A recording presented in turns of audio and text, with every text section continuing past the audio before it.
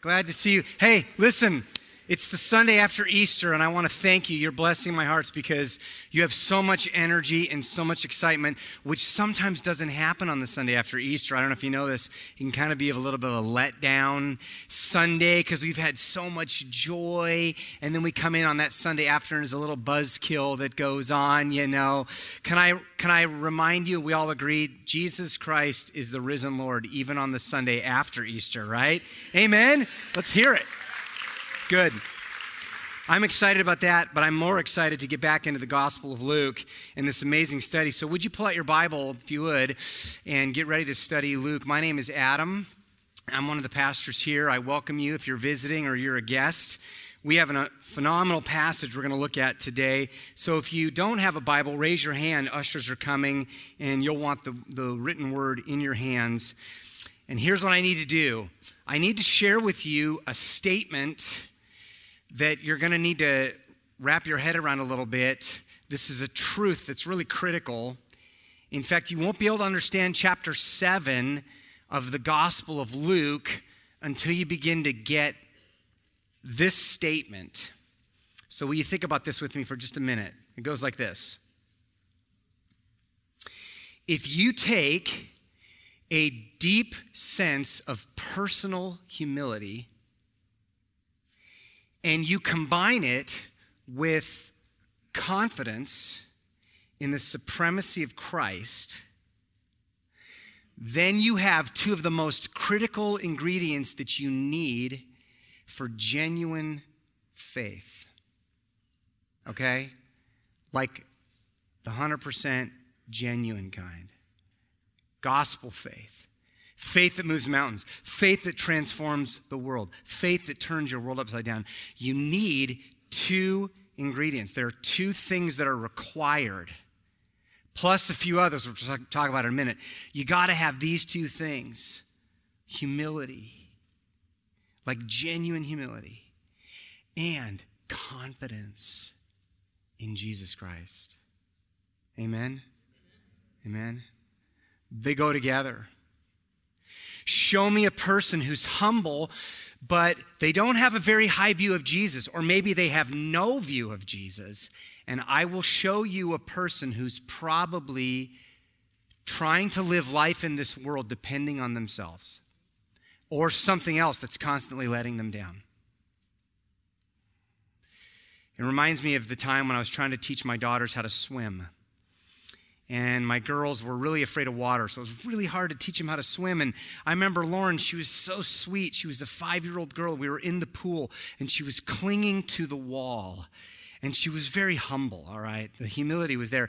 And I was about 5 feet away from her, and I needed to get her to let go of that wall and swim to me. And so I would say to her, Lauren, do you trust me? And she would say, yes. And then I would say, let go of the wall. And she would say, no. Lauren, do you trust me? Yes. Let go of the wall. No. Right? There was humility, but there was not a lot of confidence. Okay? And here's the thing. I meet Christians all the time who are right there, clinging to something.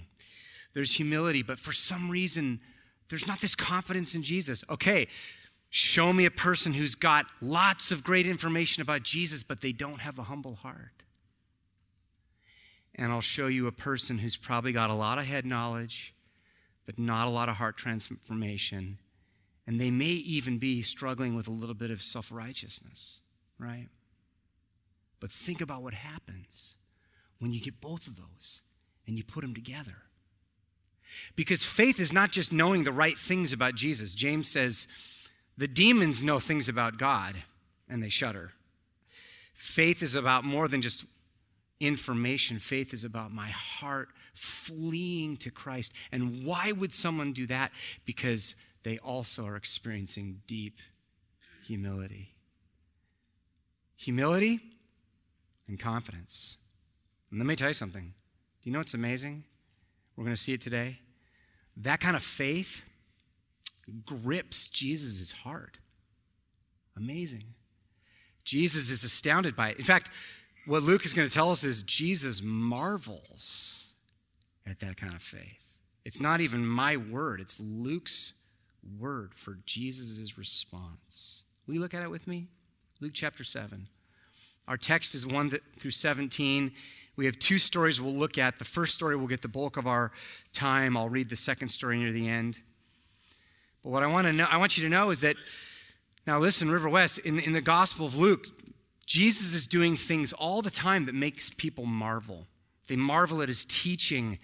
They're like, I've never heard anyone teach with so much authority. And they marvel. They marvel when Jesus steps to the front of a boat and he rebukes a storm. And Luke says the people marveled. People marvel when he heals. People marvel at the empty tomb. But did you know that there's a moment in the story where something happens that makes Jesus marvel? Just one time. Here's what happened. Luke 7, starting in verse 1. After he had finished all his sayings in the hearing of the people, he entered Capernaum. Now, a centurion, and a centurion is a Roman soldier, okay, with pretty high rank. A centurion had a servant who was sick and at the point of death, who was highly valued by the centurion. And when the centurion heard that when the centurion heard about Jesus, he sent to him elders of the Jews, asking him to come and heal his servant. And when they came to Jesus, they pleaded with him earnestly, saying, he is worthy. He's worthy to have you do this for him, for he loves our nation, and he is the one who built us our synagogue. And Jesus went with them. And when he was not far from the house, the centurion sent friends, saying to him, Lord, do not trouble yourself, for I am not worthy to have you come under my roof. Therefore I did not presume to come to you, but say the word and let my servant be healed, for I too am a man under authority, with soldiers under me. And I say to one, go, and he goes, and to another, come, and he comes. I say to my servant, do this, and he does it. And when Jesus heard these things, he marveled at him. And turning to the crowd that followed him, he said, I tell you, not even in Israel have I found such faith.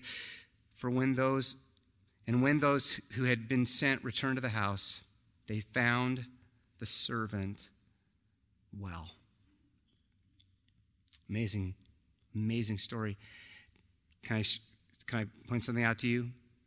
Jesus, when he heard about this man and his faith, Luke says, he marveled. He was astonished. The word astonished means almost like this pleasant surprise. It's almost like marveling with amazement. Jesus is astonished, and the reader is astonished by Jesus' astonishment. Because the reader's thinking, now wait a minute, how is it possible that the sovereign Lord of the universe could have an experience that he was not expecting? Because that's what astonishment means. It means to be caught off guard. It's that feeling where you get a flood of energy and you're like, oh, what?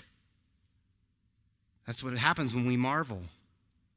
So we marvel when the sun comes out before the 4th of July in Oregon. We're like, oh, the sun, we marvel, right? Okay, that's what that feeling is. We marvel when our baby says its first words. It's just a bunch of like gobbledygook and glossolalia. And then suddenly something comes out that's red, and it's like, dada. And you're like, oh, yes. And then you poke your wife. Did you hear that? It was dada, right? Right? We marvel at that. We marvel anytime Damian Lillard has the basketball with 10 seconds or less left. We marvel. And you know what? Jesus marveled. What was it? It was something about the quality of this man's faith. Amazing. Can I point something out to you? This story is actually not fundamentally a healing story. It is about a healing, but that's not really the emphasis. So in fact, in your Bible, you probably have a subtitle. You have like a caption that probably says, Jesus heals the centurion's servant. And my thing with that is that the healing gets one little passing phrase in verse 10. It's like, oh, and yeah, and they went home and he was fine.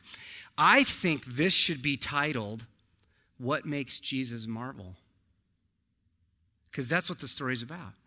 All the ink is spilled telling us about a centurion, an outsider, a Gentile who's a soldier who has an experience of faith that when Jesus hears about it, Jesus is astonished. He can't believe it. And so what I want to do in our time here together is I want to suggest for you a couple of things about this faith that made Jesus marvel. What was it about his faith that captivated Jesus? I'm going to suggest 4 things, and I'm going to put them up so you can look at them. I want you to take them in all at once. Here are the things that made Jesus marvel, okay? The insight of his faith, the humility of his faith, the confidence of his faith, and the desperation of his faith. Insight, another way to say it would be, here's a person who has really surprising perception into the identity of Jesus. How? How did he get this? But he not only had insight and knowledge about who Jesus was, it was coupled with humility. He had a deep sense of his own humility, followed immediately by confidence to approach Jesus boldly and to believe what Jesus says will happen, and also a hint of desperation. And here's what you should be thinking today. How's my faith, right? How's my faith? This story is a gift to us. River West, let me tell you something. We have a gift.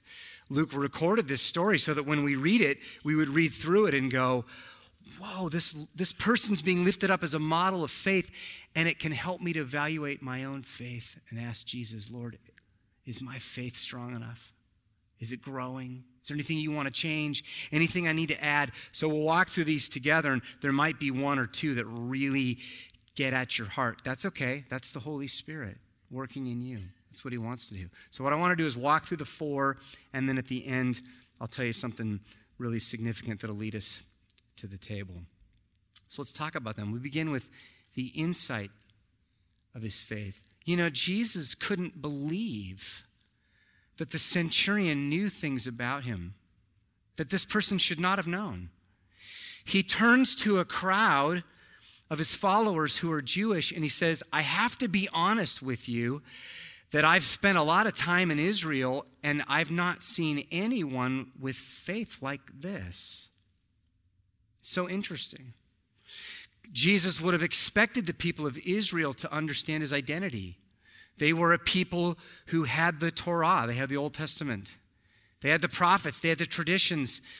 They should have been able to discern who Jesus was, but they weren't. Not anywhere like this outsider, this Gentile. And Jesus is blown away by it. He marvels at it. So interesting. The centurion perceived by faith critical truths about Jesus' divinity. His divinity.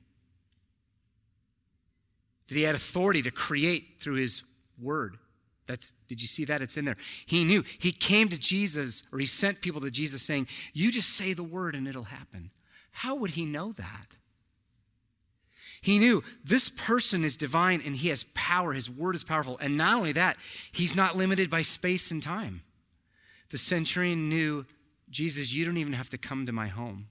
You could speak this from 5 miles down the road and it will happen. Whoa. Amazing. What faith.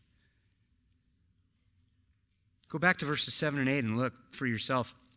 He says, I did not presume to come to you, but say the word and let my servant be healed, for I too am a man under authority. I know what that's like to be under authority. If my commanding officer tells me to do something, boy, oh boy, do I do it, right? And I've got people under me, and if I tell them to do something, boy, oh boy, they better do it, right? It's the military thing. We're going to talk about that more in a moment. But here's what's amazing. The centurion took that whole paradigm, and somehow he had the wisdom to transfer it into the spiritual realm and say, I recognize, Jesus, that this is how things operate in spiritual reality because you are unique and you have authority.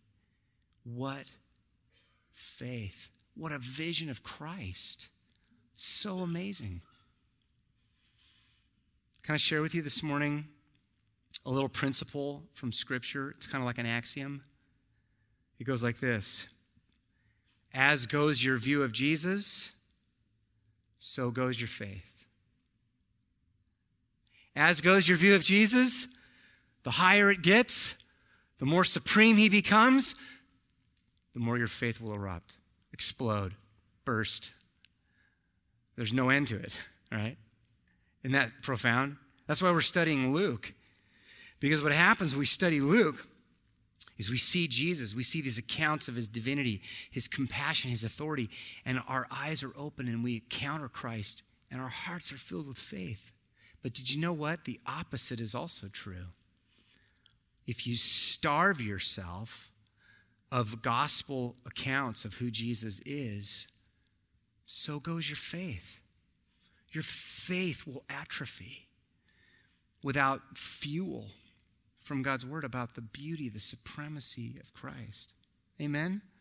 This is why we encourage and challenge people to never give up on this moment what we're experiencing. Our hearts are being fueled with beautiful truth about who Jesus is, how powerful he is. It's so good.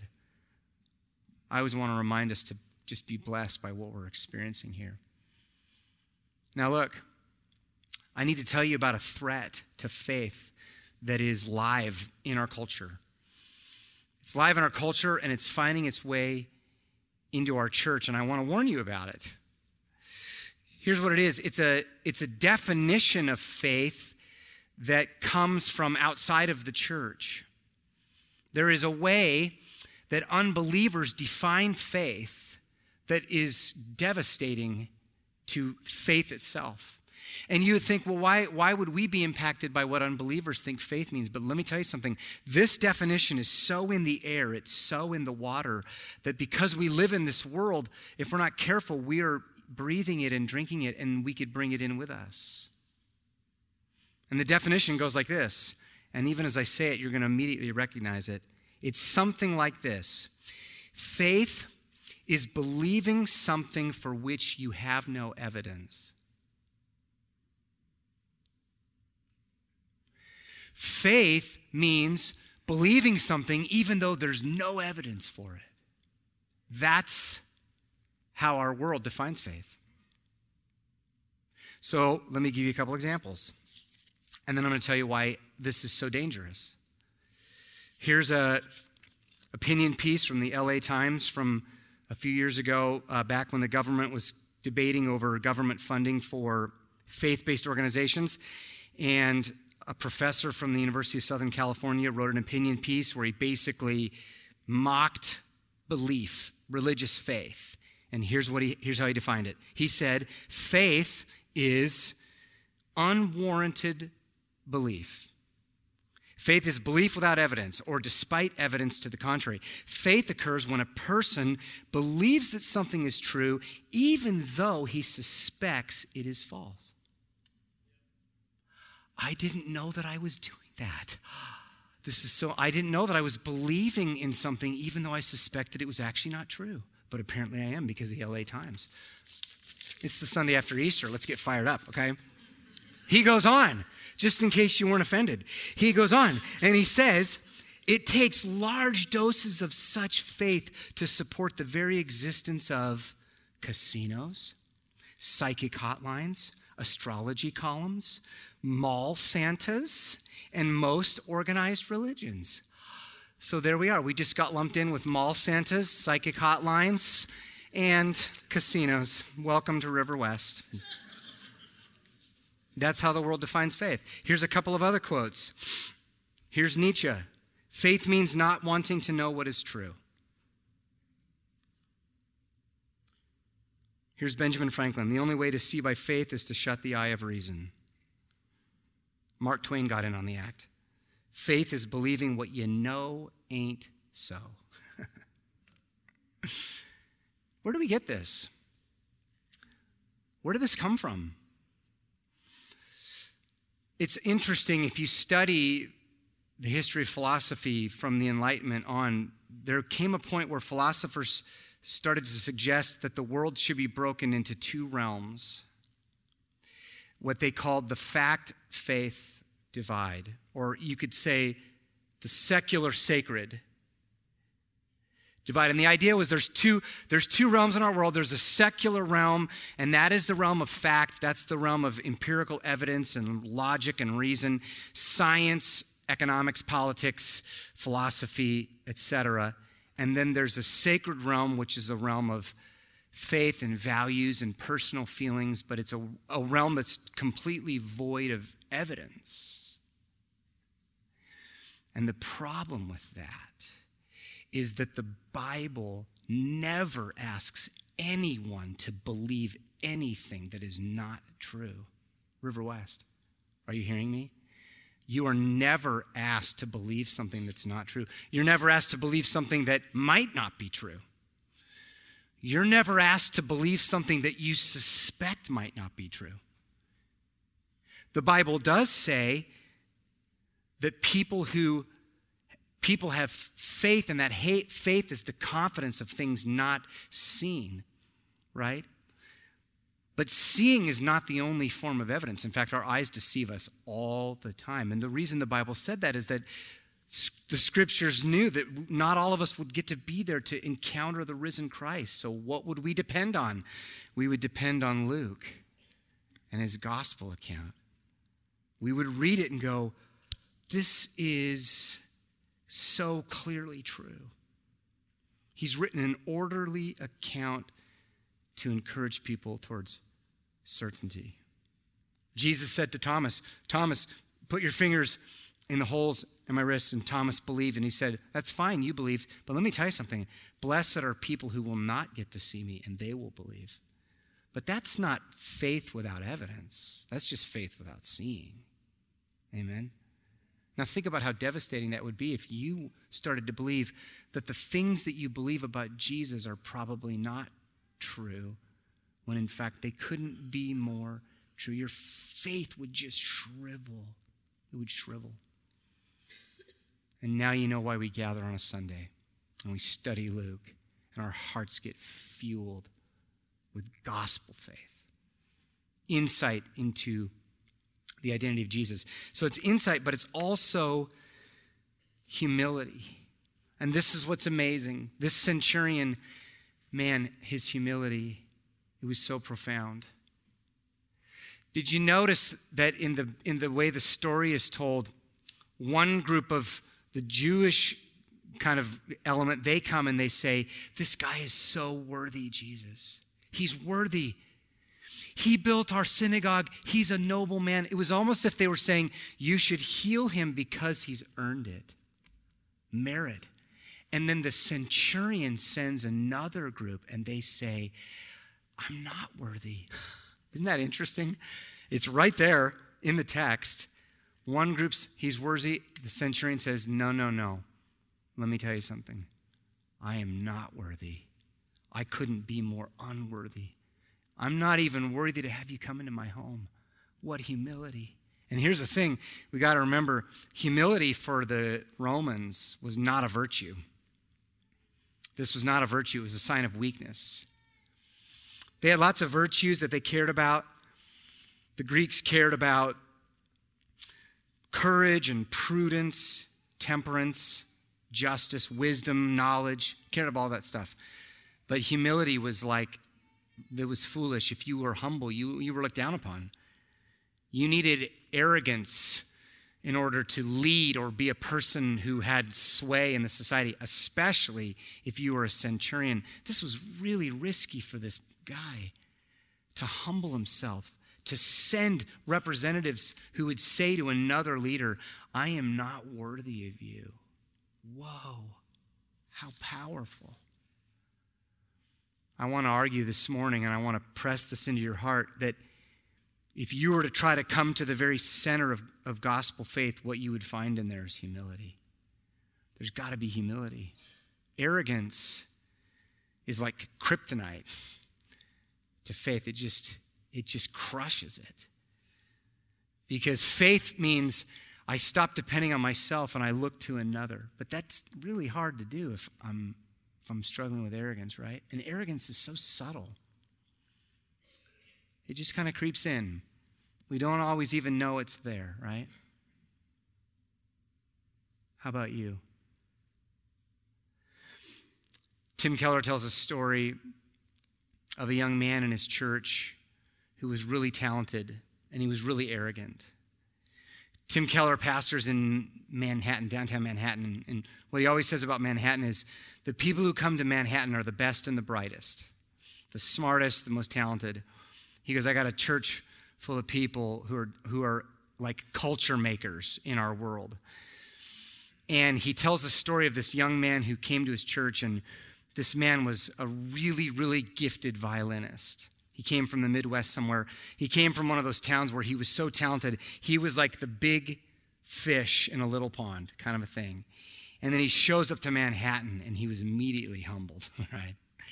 And Keller, he tells the story. He says this young guy, he got off the subway in Manhattan thinking, give me 6 months and I'll be playing in the best orchestra in Manhattan, right? And he gets off the elevator, and suddenly he hears someone playing the violin in the subway. And he's like, wow, whoever this is, they are really good, like a lot better than me. So he starts to try to find the sound of the music, and he comes around a corner, and there is a guy begging, sitting on the ground, playing the violin, begging with a can, hoping people will drop coins in his thing. And the guy's like, I don't think I'll be playing in an orchestra anytime soon, right? You don't even know you're arrogant until something happens. You encounter someone and you realize, wait a minute, this has been lurking. Do you know what happened to the centurion? He heard about Jesus. Things about Jesus that caused him to realize, I think I have authority. I think I have power. I think I have influence. Let me tell you something. I'm hearing about a person who is so unbelievably significant that I feel unworthy. That's what humility is. It's not thinking badly about yourself. It's not thinking I'm horrible. Humility is seeing yourself accurately in the light of who you are before the supremacy of Jesus Christ. Amen? Isn't that good? It's not beating yourself up. That's not humility. We're wonderful people. But the reality is, in the presence of Jesus, we're not worthy. We're not worthy. So powerful. Insight of faith, humility of faith, but also confidence. Confidence. And you're thinking, how do we get from humility to confidence? Do those go together? Well, here's the thing I want to suggest. The opposite of humility is not confidence. The opposite of humility is arrogance. You can be humble and you can be confident at the same time. The key is, are you confident in Christ? And are you humble before Christ? Because you can be both things. And I want to argue that this man was. He was amazingly confident. Why? Because he knew Jesus. I know. I got the military thing going. I get it. I realize if you say something is going to happen, it will happen immediately. It's not like if you say, okay, this is going to happen, the world will stop and say, well, let's think about that a little bit. That's not how it works.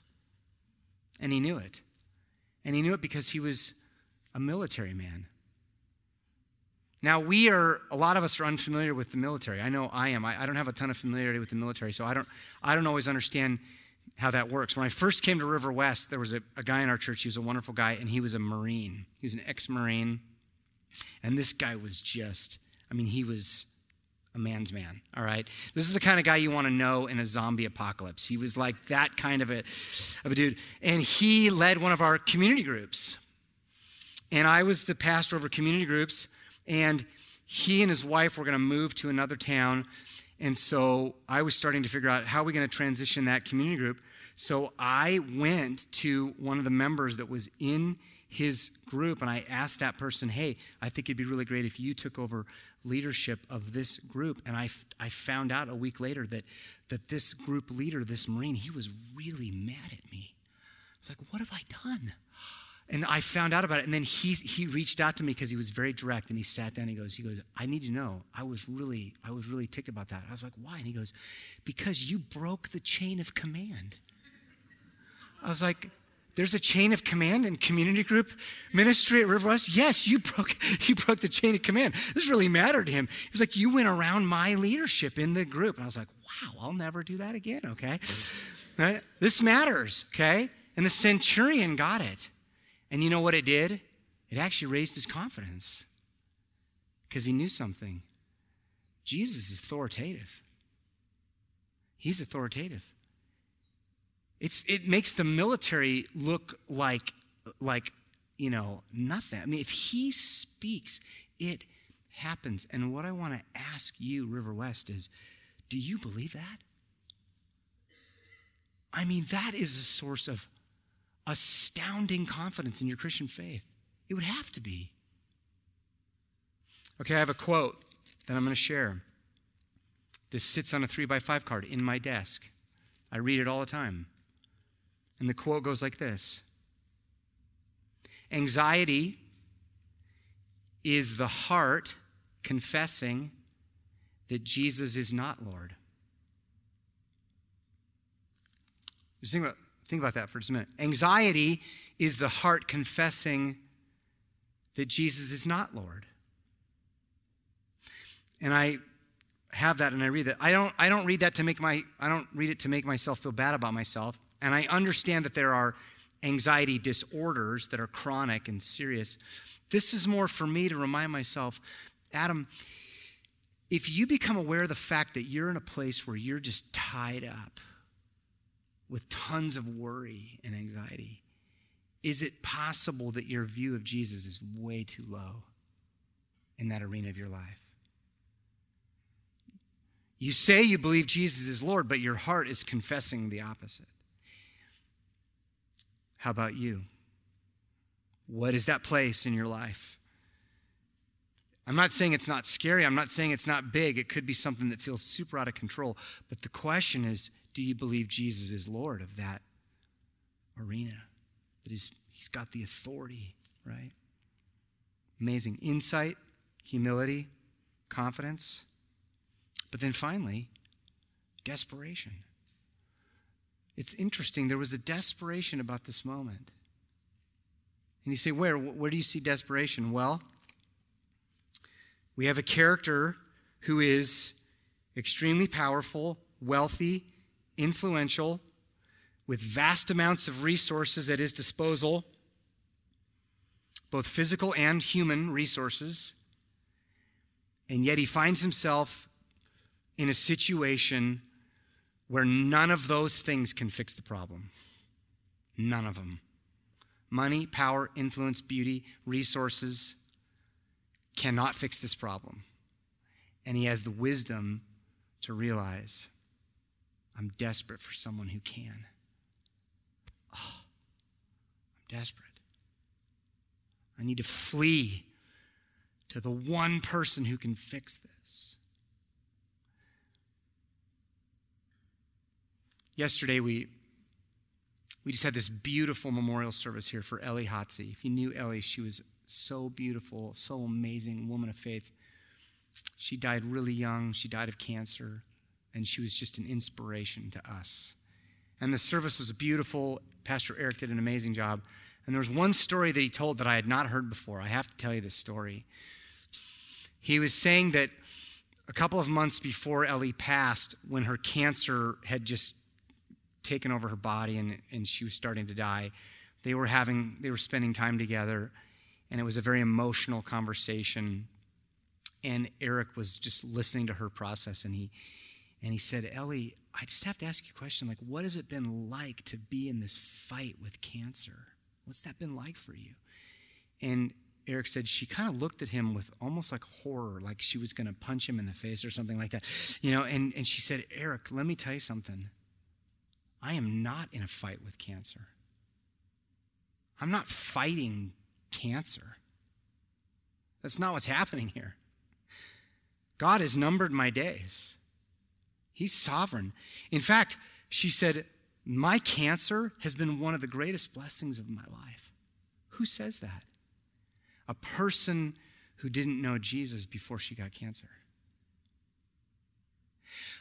A person for whom she depended on resources and influence and wealth or other things, thinking maybe, oh, my life is under control, but not having the wisdom to realize there are certain realms in which I am completely desperate, where only Jesus has the power to do his work.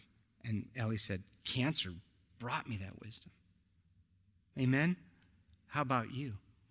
It's so easy, River West, in our culture, to get confused, to get lied to about what we have, and to lose that sense of desperation. Let me tell you, the centurion got it. And you know what happened? Jesus marveled. It's so beautiful. He marveled. Well, what I want to do is I want to finish the story. Will you go back to Luke? Let's just read a few more verses. This will help us get ready for communion. And we have one more thing we need to learn about faith.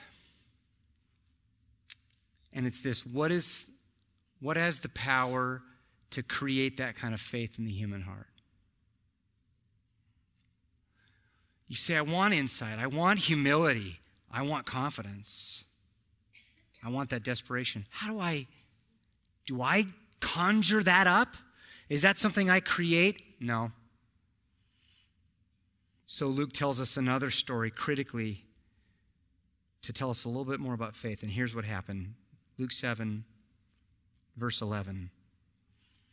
Soon afterward, he went to a town called Nain, and his disciples and a great crowd went with him. And as he drew near to the gate of the town, behold, a man who had died was being carried out, the only son of his mother, and she was a widow.